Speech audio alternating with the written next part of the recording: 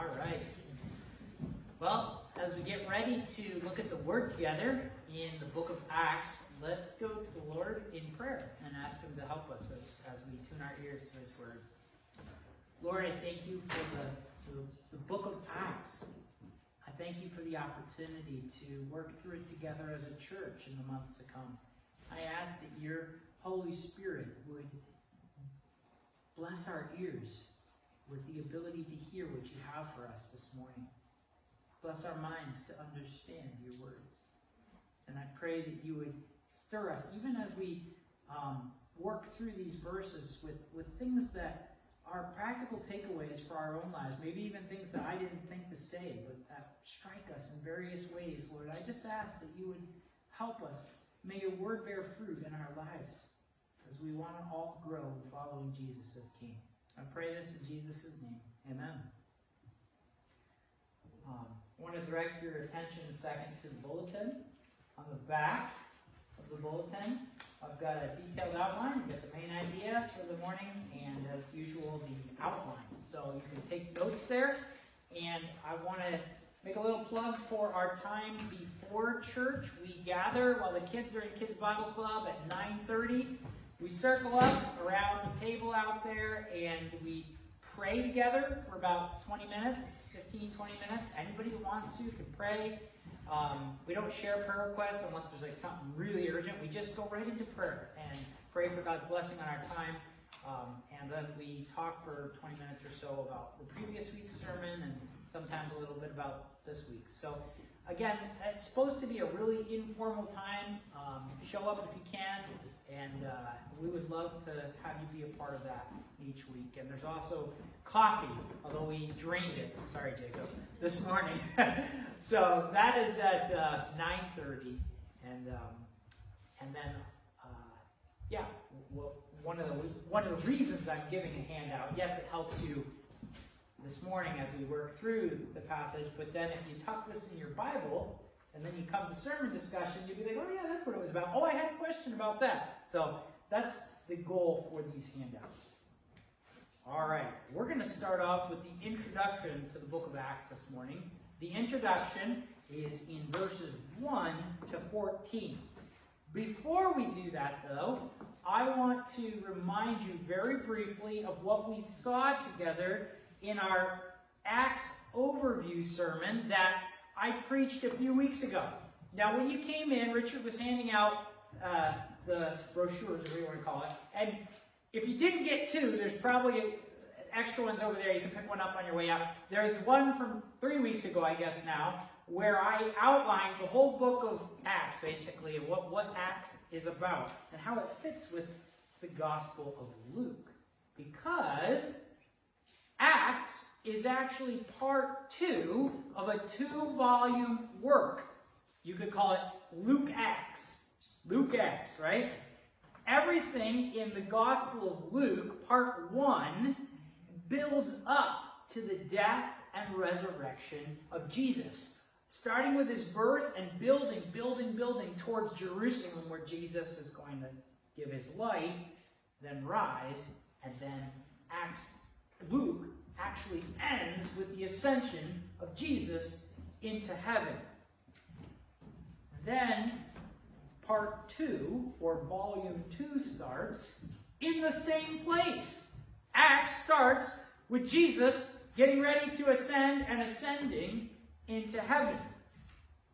So, everything in Luke flows towards the resurrection and ascension of Jesus, and everything in Acts flows out from the resurrection and ascension of Jesus. And it's like if you could picture Luke and Acts as ripples moving outward from a big cannon rock or whatever thrown into the lake. And the rock is Jesus rose and ascended to the throne. And all the ripples roll out from there. That's what Luke Acts is about. Luke wrote this 2-part volume to a man named Theophilus, which means friend of God. And he wrote it so that Theophilus would know with greater certainty the truth of the things that he had been taught about Jesus. So this 2-part volume is meticulously researched by Luke. He chased everybody down. Mary, I want your account. Paul, I want your account. Well, he traveled with Paul for a long time. He was like a reporter, writing a story, a two-part story, and he turned over every stone, talked to everyone, and got the facts about Jesus. The main point of this volume, Acts, is this. The risen and ascended Lord Jesus, he's expanded his rule and reign on earth, and he's doing it through the verbal witness of the church, the word that they're sharing about Jesus, and by the power of the Holy Spirit. So, the risen and ascended Lord Jesus, I hope maybe over the next year you'll be able to memorize this or come kind of close to it. The risen and ascended Lord Jesus. He's not dead, he's on the throne. He is expanding his rule as king through the witness of the church by the power of the Holy Spirit. And the key verse for Acts that sets up the program for the whole book is the one we're memorizing as a church. Acts 1:8. Jesus says, "But you will receive power when the Holy Spirit comes on you, and you will be my witnesses," here's the ripple, "in Jerusalem and in Judea and Samaria and to the outermost parts of the earth." And the whole book of Acts starts and follows this pattern. Starts in Jerusalem. In chapter 8, moves to Judea and Samaria. In chapter 13, moves to the Gentile world. And in chapter 20 and 21, it moves to Rome and to the outermost parts of the earth. And like we ended 3 weeks ago in that sermon, and it's on Facebook if you didn't get to listen to it, you go back on Facebook and find, I think I pinned it to the top of our page actually, the New Creation Church page. I pinned the introduction sermon because it really sets the stage for everything that's coming. Acts, what this book of Acts does, it reverses the tragic story of the Bible, where Adam, the first king of the world, led creation into a train wreck. Now a new king's on the throne, a new Adam, and he's going to reverse everything. He's waging a mighty global war against Satan and all who serve him through the power of his Spirit and the preaching of his word. And he is going to bring all the nations to the ends of the earth into obedience to his rule and reign when he finally returns again. So, that's a little flyover of what we saw 3 weeks ago. Now we're going to be diving right into the introduction. Acts chapter 1, verses 1 to 14. Luke begins this way. He says, "In my former book, Theophilus, friend of God, I wrote about all that Jesus began to do and teach until the day he was taken up to heaven." So remember what the former book was? Luke.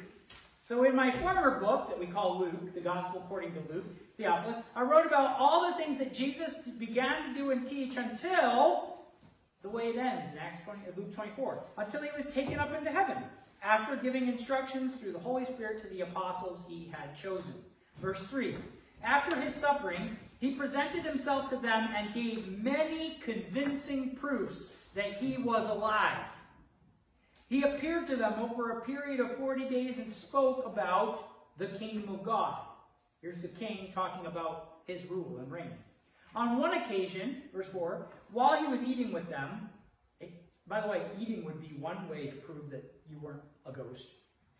"While he was eating with them, breaking bread, having table fellowship," literally it says, "he gave them this command: 'Do not leave Jerusalem, but wait for the gift of my Father that he promised, which you have heard me speak about. For John baptized with water, but in a few days you will be baptized with the Holy Spirit.'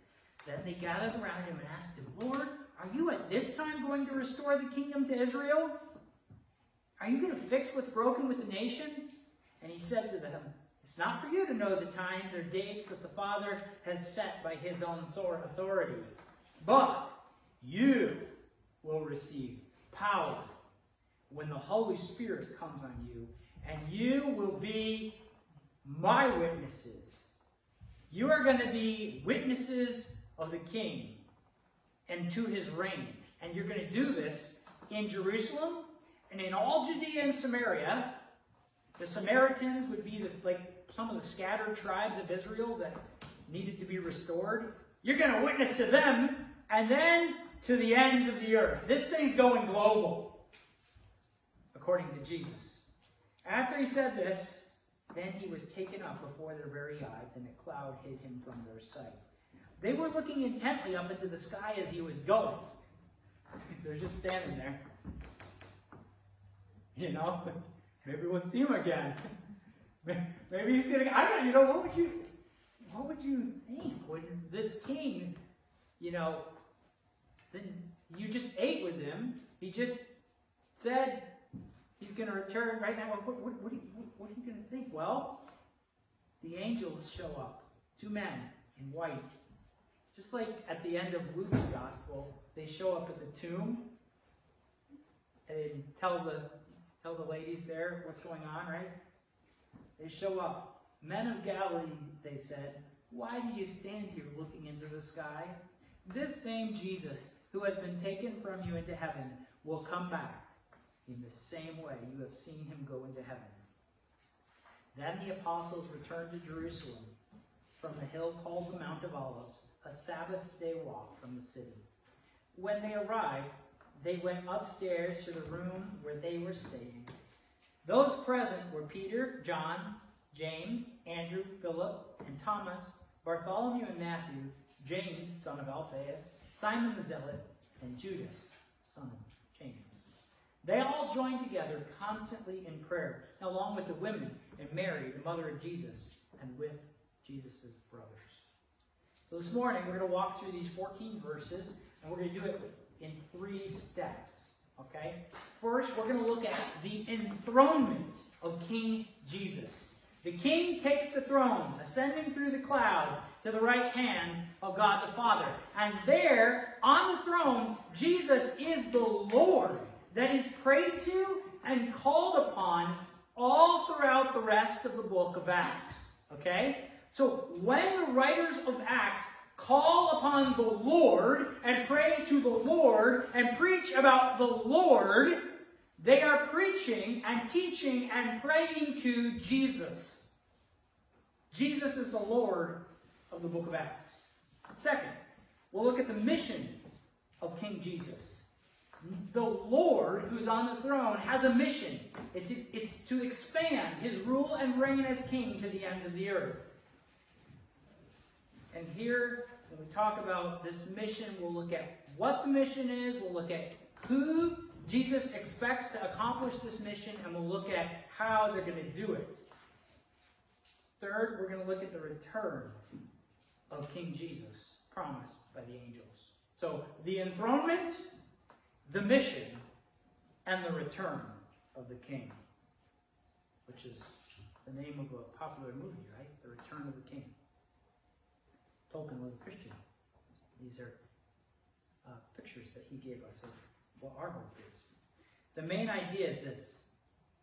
The main idea for the sermon. The risen and ascended King Jesus will advance his kingly reign over the earth until he returns. So let's jump right into point 1, the enthronement of the king. In the writings of the prophet Daniel, we preached through Daniel, Daniel has a vision in which he is standing in the throne room of heaven itself. And Daniel sees someone coming through the clouds. So it's like Daniel's up in heaven's throne room. I say up. He's in a different dimension of reality. That's the way the biblical authors conceived of it, spoke about it. Daniel's in heaven's throne room, and he sees a human one like a son of Adam, a son of man, coming up through the clouds into heaven to receive something from God. Listen to Daniel 7, 13 to 14.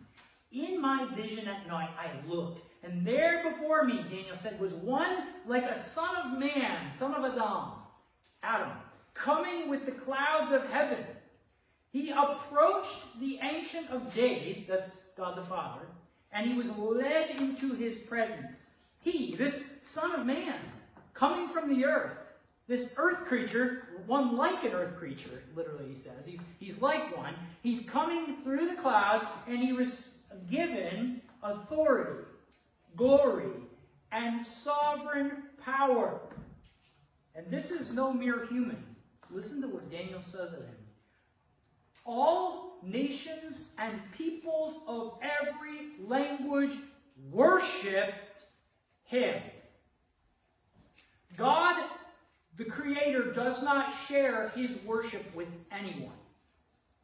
Therefore, this one like a Son of Man must be equal with the Father. And this is where we begin to get our doctrine of what we call the Trinity. Father, Son, and Holy Spirit, three persons, one God. They are worshiping this one like a Son of Man who passes through the clouds. His dominion, Daniel says, his rule is an everlasting dominion, Daniel 7:14, that will not pass away. Every king, every ruler who has ever existed in the history of humanity, his rule has ended. Vladimir Putin will have his rule brought to an end, one way or another.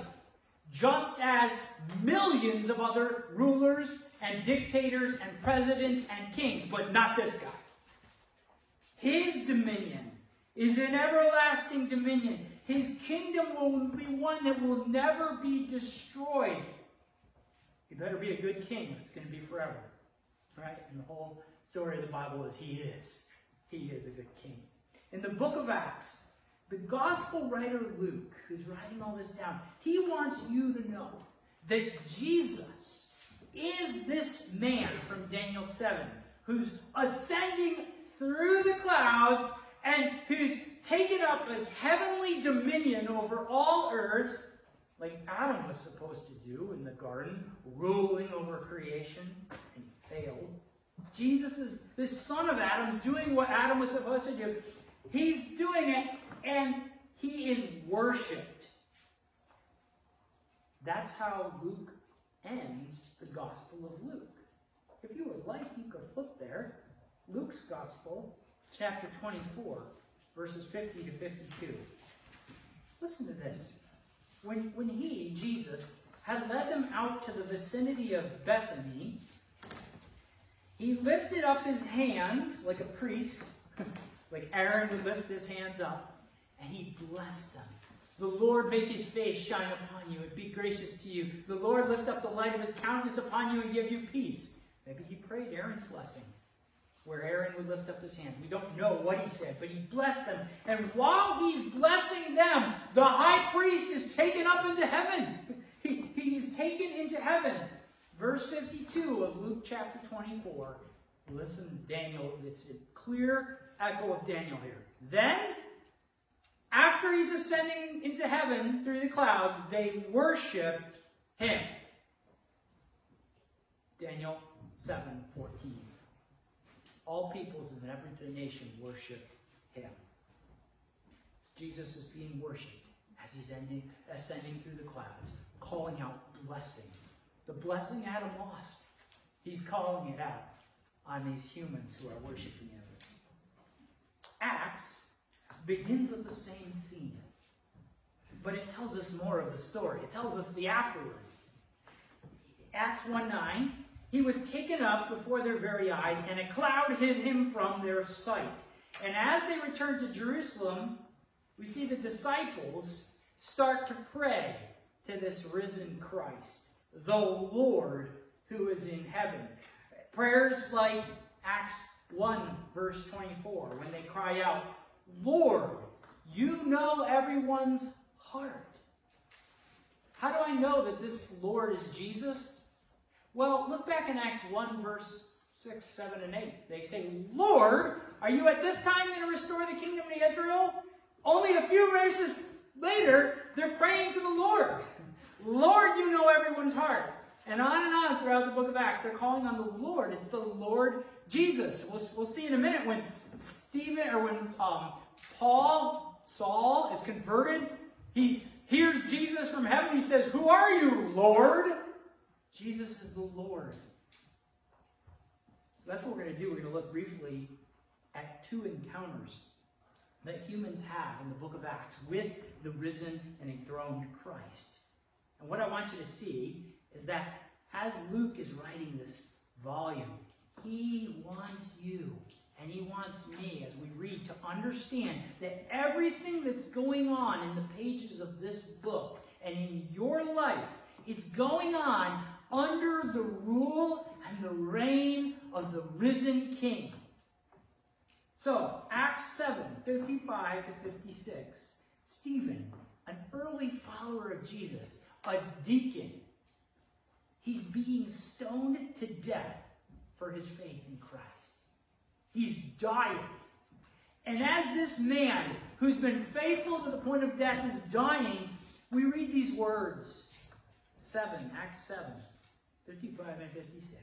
Stephen, full of the Holy Spirit, looked up to heaven. He saw the glory of God and Jesus standing at the right hand of God. And he says to the guys that are killing him, look, I see heaven opened and the Son of Man, Daniel 7, standing at the right hand of God. Stephen says, I see Daniel 7, your king, guys, the rightful king of Judah, the son of David, who you should be worshiping, O fellow Israelites, he's risen and reigning in heaven. Jesus is worthy of worship. He's in control, even as Stephen gives his life for him on earth. Later on, one of the men that was there helping stone Stephen to death, he's a man named Saul. And Saul has his own encounter with the Jesus of heaven. In Acts 9, Saul is on a journey with some of his buddies to go drag Christians to prison. But in Acts chapter 9, verses 3 to 6, we read this. As this Saul guy near Damascus, on his journey, suddenly a light flashed from heaven around him, and Saul hits the deck. He falls to the ground, and a voice from heaven says, Saul, Saul, why do you persecute me? He says, who are you, Lord? He knows. And this Lord says, I am Jesus whom you are persecuting. When you touch my people, you're touching me. You're hurting me. Now get up, says Jesus, and go into the city, and you will be told what you must do. So the King of the universe says, go into the city, and I'm going to tell you what you need to do. And Saul says, yes, Lord. Jesus takes a persecutor and makes him into a preacher. Right here. Saul encounters the mighty King Jesus, and his life is never the same after this. Have you ever been driving one way? This happens to me all the time. You're driving one way down the road, and then you realize you weren't really listening to GPS, or your GPS volume was off, and you are way past your turn, and you're going the wrong way, and you have to do a 180, and turn and go back the way you came. Or maybe you're walking in the woods, and you are certain you know where you're going, and then you pull your GPS out, and you say, oh my goodness, I have to go the complete opposite direction. I thought I could see. I thought I knew the way, but I was blind even while I saw. Well, Saul does a 180. He suddenly realized that Stephen, who he watched die, wasn't making the vision up when Stephen was being stoned. Jesus was on heaven's throne. Daniel 7 had happened. And Israel's king, the son of David, the lion from the tribe of Judah, Jesus, the Messiah, had been enthroned. And Saul had been blind to it, along with all the other leaders of Jerusalem. Saul thinks he can see. but he's blind to who Jesus is. Then he has an encounter with the risen Christ. In fact, and this is the irony of it, Saul thinks he can see, but he's blind to who Jesus is. So Jesus blinds him so that he can see who Jesus is. So everything about Acts has to be understood from this perspective. Jesus is Lord. Jesus is King. Daniel 7 has happened. Jesus is enthroned right now, ruling, and his reign will have no end. He's equal with God the Father. He's receiving worship. He deserves the worship of all the nations. He's commanding angels, sending them down to give instructions to his disciples. He's building his kingdom to the ends of the earth. This is Jesus' mission, which we're going to look at next in the introduction of Acts, the mission of King Jesus. His mission is to expand his rule, his reign as king, his kingdom to the ends of the earth. This world has spiraled totally out of control since the Garden of Eden. Adam, the first ruler of creation, the first human put in charge, ruined everything. But the last Adam, Jesus, will restore all things. And what we'll see in Acts 1, 1-14 is who will accomplish this mission of Jesus and how. So, look at Acts 1, 1-8. I'll just read this again. In my former book, Theophilus, I wrote about all that Jesus began to do and teach until the day that he was taken up to heaven after giving instructions through the Holy Spirit to the apostles he had chosen.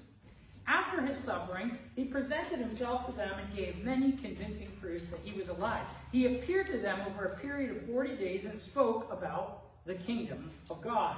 On one occasion, while he was eating with them, he gave them this command: do not leave Jerusalem, but wait for the gift my Father promised, which you have heard me speak about. For John baptized with water, but a few days from now you will be baptized by the Holy Spirit. Then they gathered around him and asked him, Lord, are you at this time going to restore the kingdom to Israel? And he said to them, it is not for you to know the time or dates that the Father has set by his own authority, but you will receive power when the Holy Spirit comes on you, and you will be my witnesses in Jerusalem and in all Judea and Samaria and to the ends of the earth. That's Jesus' plan. You will witness. And the you specifically here is the apostles of Jesus, 11, soon to be 12, but they represent the whole church. And this Jesus here tells them this is how Israel's restoration is going to begin to happen. The 12 apostles of Jesus, remember there's 11 and there's about to be 12. We'll look at that next week. The 12 apostles will function like 12 leaders of the new tribes of Israel, the restored 12 tribes who've been scattered among the nations and are in disarray. And they're all united now under a new king, the Lion of the tribe of Judah, who's defeated death, ascended the throne, the Son of David, ruling and reigning forever. Okay? And now you have 12 men who are going to reassemble, restore the kingdom to Israel. How are they going to do it? Well, they don't know the whole timeline, but they're going to start by witnessing to the king and to his reign, starting in Jerusalem, moving to the scattered tribes in Samaria and Judea, and then going global, that the ends of the earth may turn and worship the king. So who's going to accomplish it? It's going to be the apostles under the leadership of Jesus. This language of being Jesus' witnesses, or God's witnesses, it comes from the prophet Isaiah. In fact, almost everything that Luke is writing here borrows language from the prophet Isaiah. Now, we're not going to be able to unpack all of this morning. So I'm just going to look at two passages with you. And you could turn there if you'd like, or you could just listen along. In Isaiah 43, we read that God is talking to Israel, his people. He calls them as a whole nation his servant. Now, we need to pause here for a second. Israel, as a whole nation of individuals, is God's servant or servants. God tells Pharaoh in Exodus 4, verse 22 and 23, yeah, Israel's serving you as slaves, O Pharaoh. Let my people go that they may serve me. Okay? So they become his servants as he saves them from slavery to Pharaoh. Then, so Israel's God's servants, and in Isaiah, this whole section, Isaiah 40 to 66, God talks about Israel as his servants, but there's also one member of Israel's nation who God calls his servant. And in his scroll, Isaiah the prophet switches back and forth between the language of servants plural and servant singular. One servant. And it can get a little complicated or complex. You have to track with it carefully. But the servant, the singular servant, the one guy who's called a servant, he's a leader and he's a savior of the servants. Okay? This is Isaiah's vision. The servant saves the servants. Okay? Now, this concept, Isaiah didn't come up with it. It's from the book of Exodus. Okay? In the book of Exodus, we see that Moses is called God's servant, Exodus 14, verse 31, and he leads Israel, the whole nation of people called to be God's servants. Not Pharaoh's servants now, but God's servants. And the servant leads the servants through death, certain death in the Red Sea, to life on the other side and ultimately towards the promised land. A servant leads, a servant saves the servants on God's behalf. That's the whole book of Exodus. That's what Isaiah is predicting, that God is going to do this again now.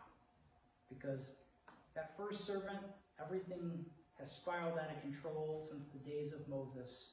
And Israel as a nation is in rebellion. They need a new Moses. They need a new Exodus out of slavery to sin and all this. Isaiah is going to talk about all this in his letter, or in his prophecy. So, Isaiah 43, and I'm going to ask Gary, could you click the slide? Just want to bring this image up. Okay? There's the servant with his outstretched arm leading the servants through the Red Sea, bringing them deliverance. If you want to understand Isaiah 40 to 66, that whole section, the servant saves the servants with his outstretched arm. Okay? You ever wonder in Isaiah 53, which we love to quote, you can go to the blank side, Gary. In Isaiah 53, we love to quote that because it's about Jesus and his suffering. And it says, who has believed our message, and to whom has the arm of the Lord been revealed?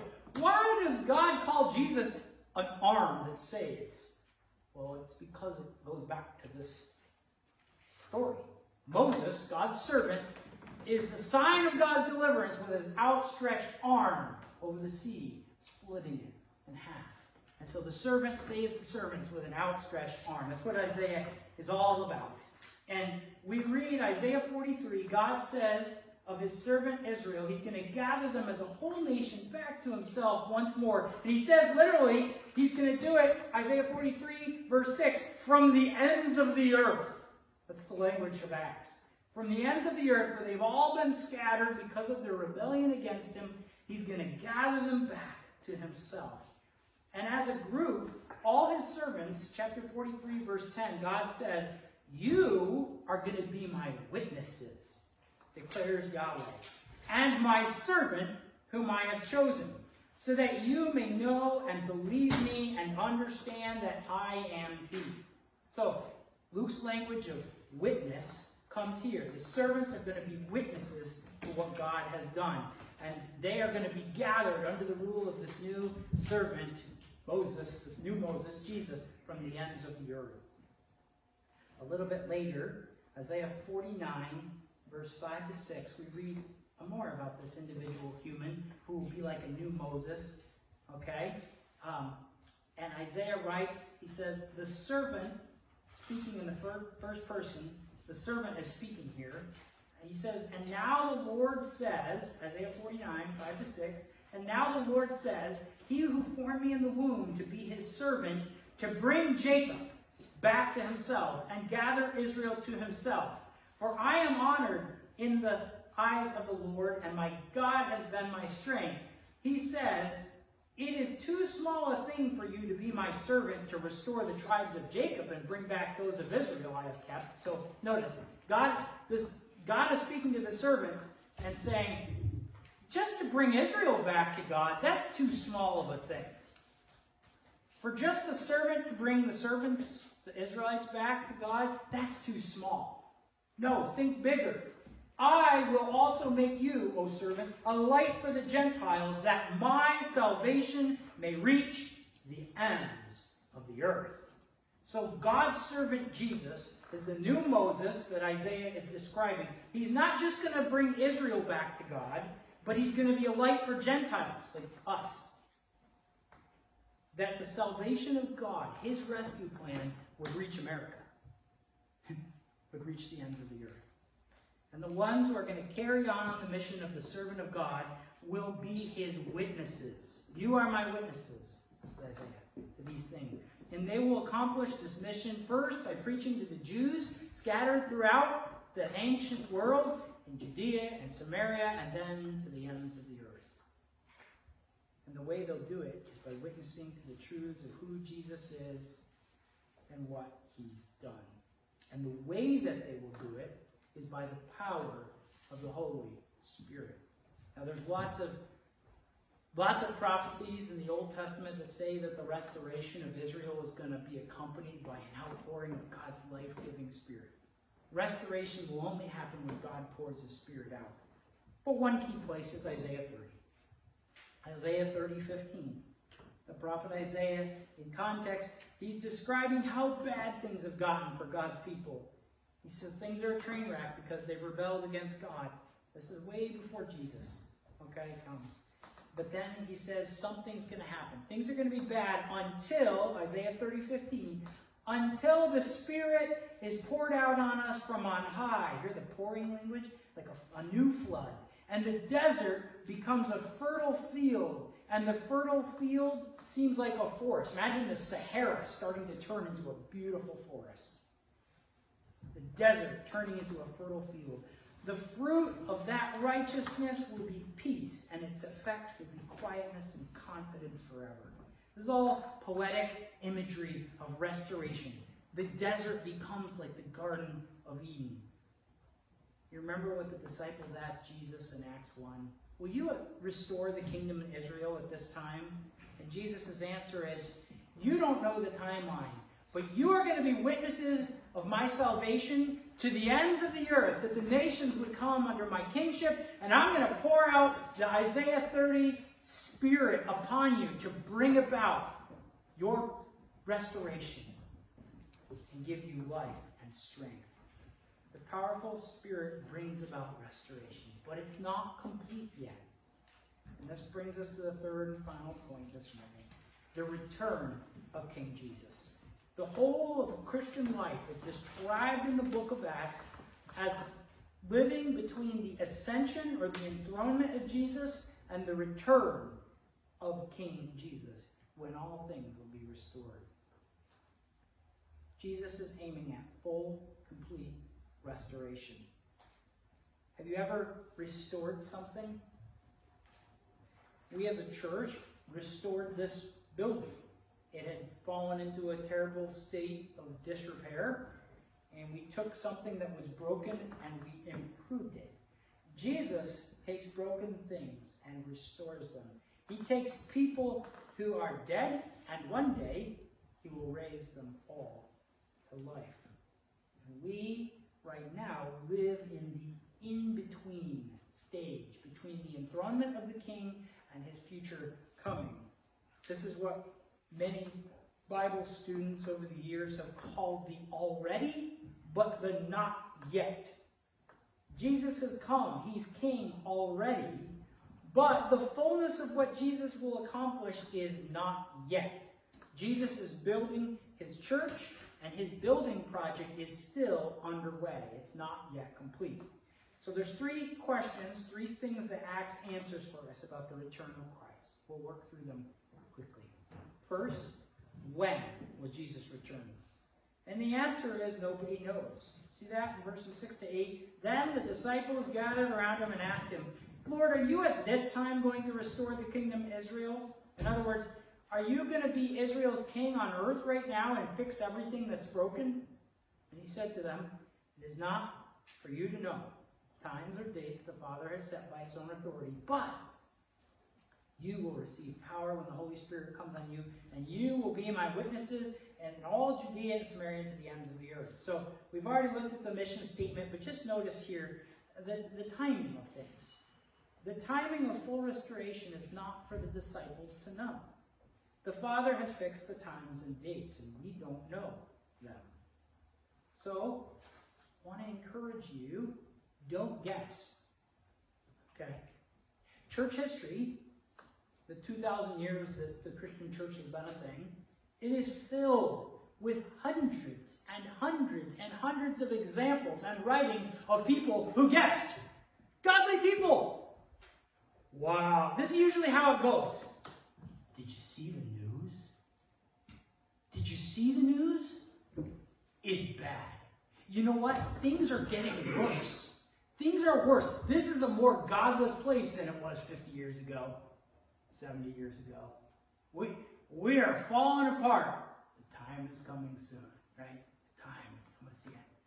You know, things have been getting progressively better, worse, better, worse, better, worse, better, worse for 2,000 years, okay? Right? Depending on what nation you look at, okay? And the world doesn't get progressively better or worse. It just wobbles back and forth, as many have said. And so, for example, look 500 years ago. Think things are getting worse? 500 years ago, Europe was constantly at war, and half of Europe died in the bubonic plague. Okay, maybe not half. Nobody really knows because we didn't have records.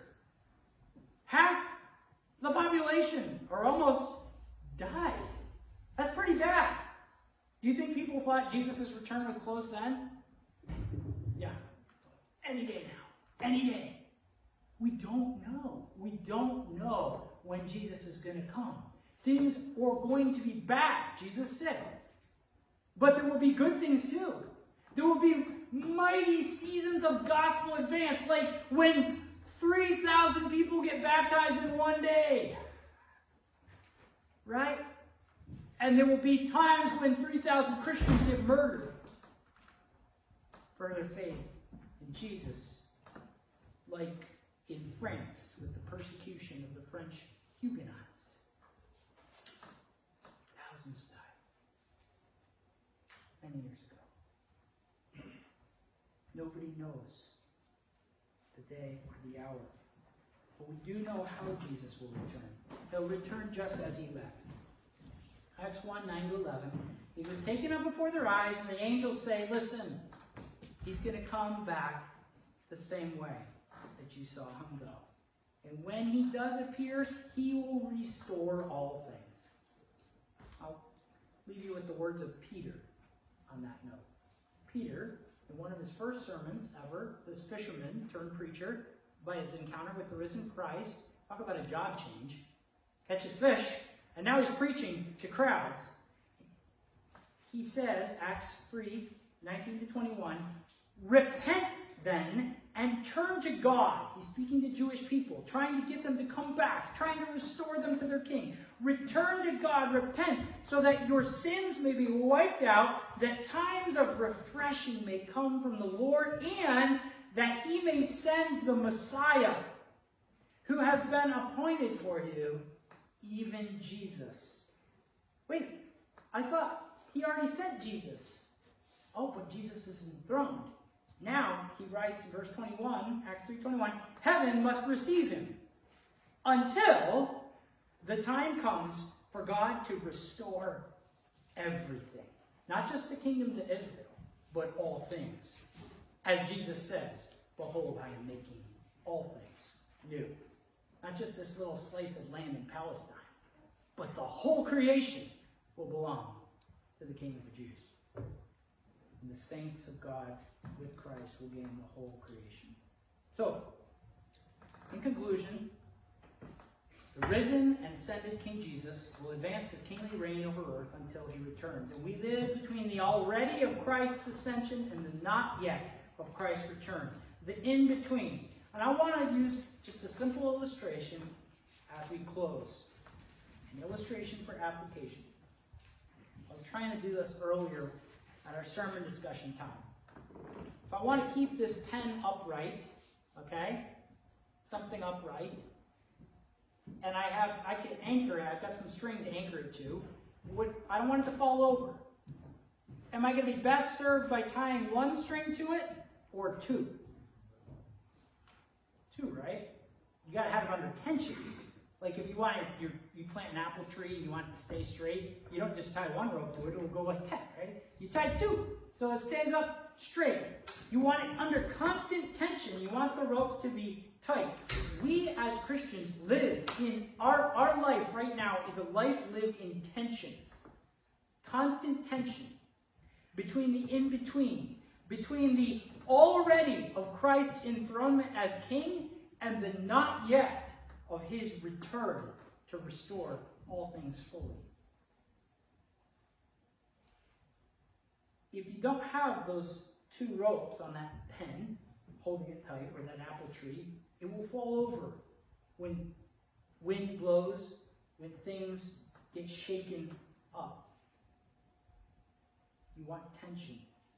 As Christians, if we only have the hope of Christ's enthronement, and we only know that he's king, when life hits the fan, and we don't have the other hope of his return, we're going to say, wait, Jesus, I'm tethered to the hope that you're king. I'm tethered to the hope that you are enthroned. Why is my life falling apart? Why is this world so broken? What's wrong? If you're the king, if you're in charge, if you're ruling, you're a bad king. Because life is a mess. What's going on, Jesus? Why did Stephen get stoned if he saw you enthroned as king? We need the other hope to keep us steady, to keep us anchored in place. The hope that the king is coming again. And he's going to restore all things. This will keep us steady on our mission for Jesus in this life. We have an unshakable hope of a life to come. On one side of history, we are anchored to something that happened in the past. Verifiable. Jesus died in Jerusalem. He rose in Jerusalem, and they watched him take the throne in Jerusalem, and people encountered him on the throne in Jerusalem. Jesus is king.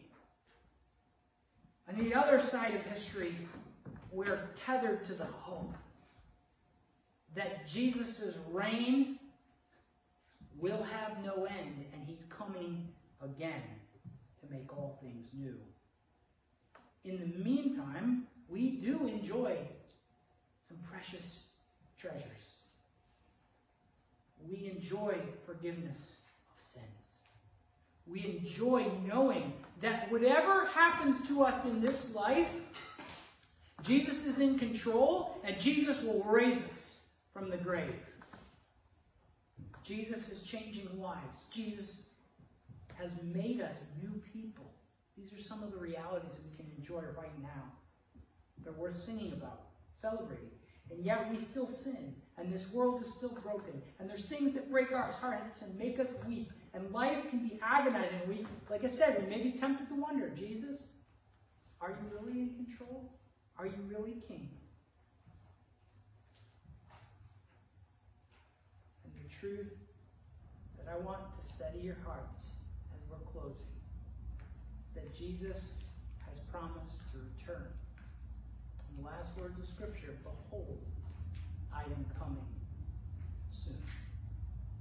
Amen. Come, Lord Jesus. Let's pray.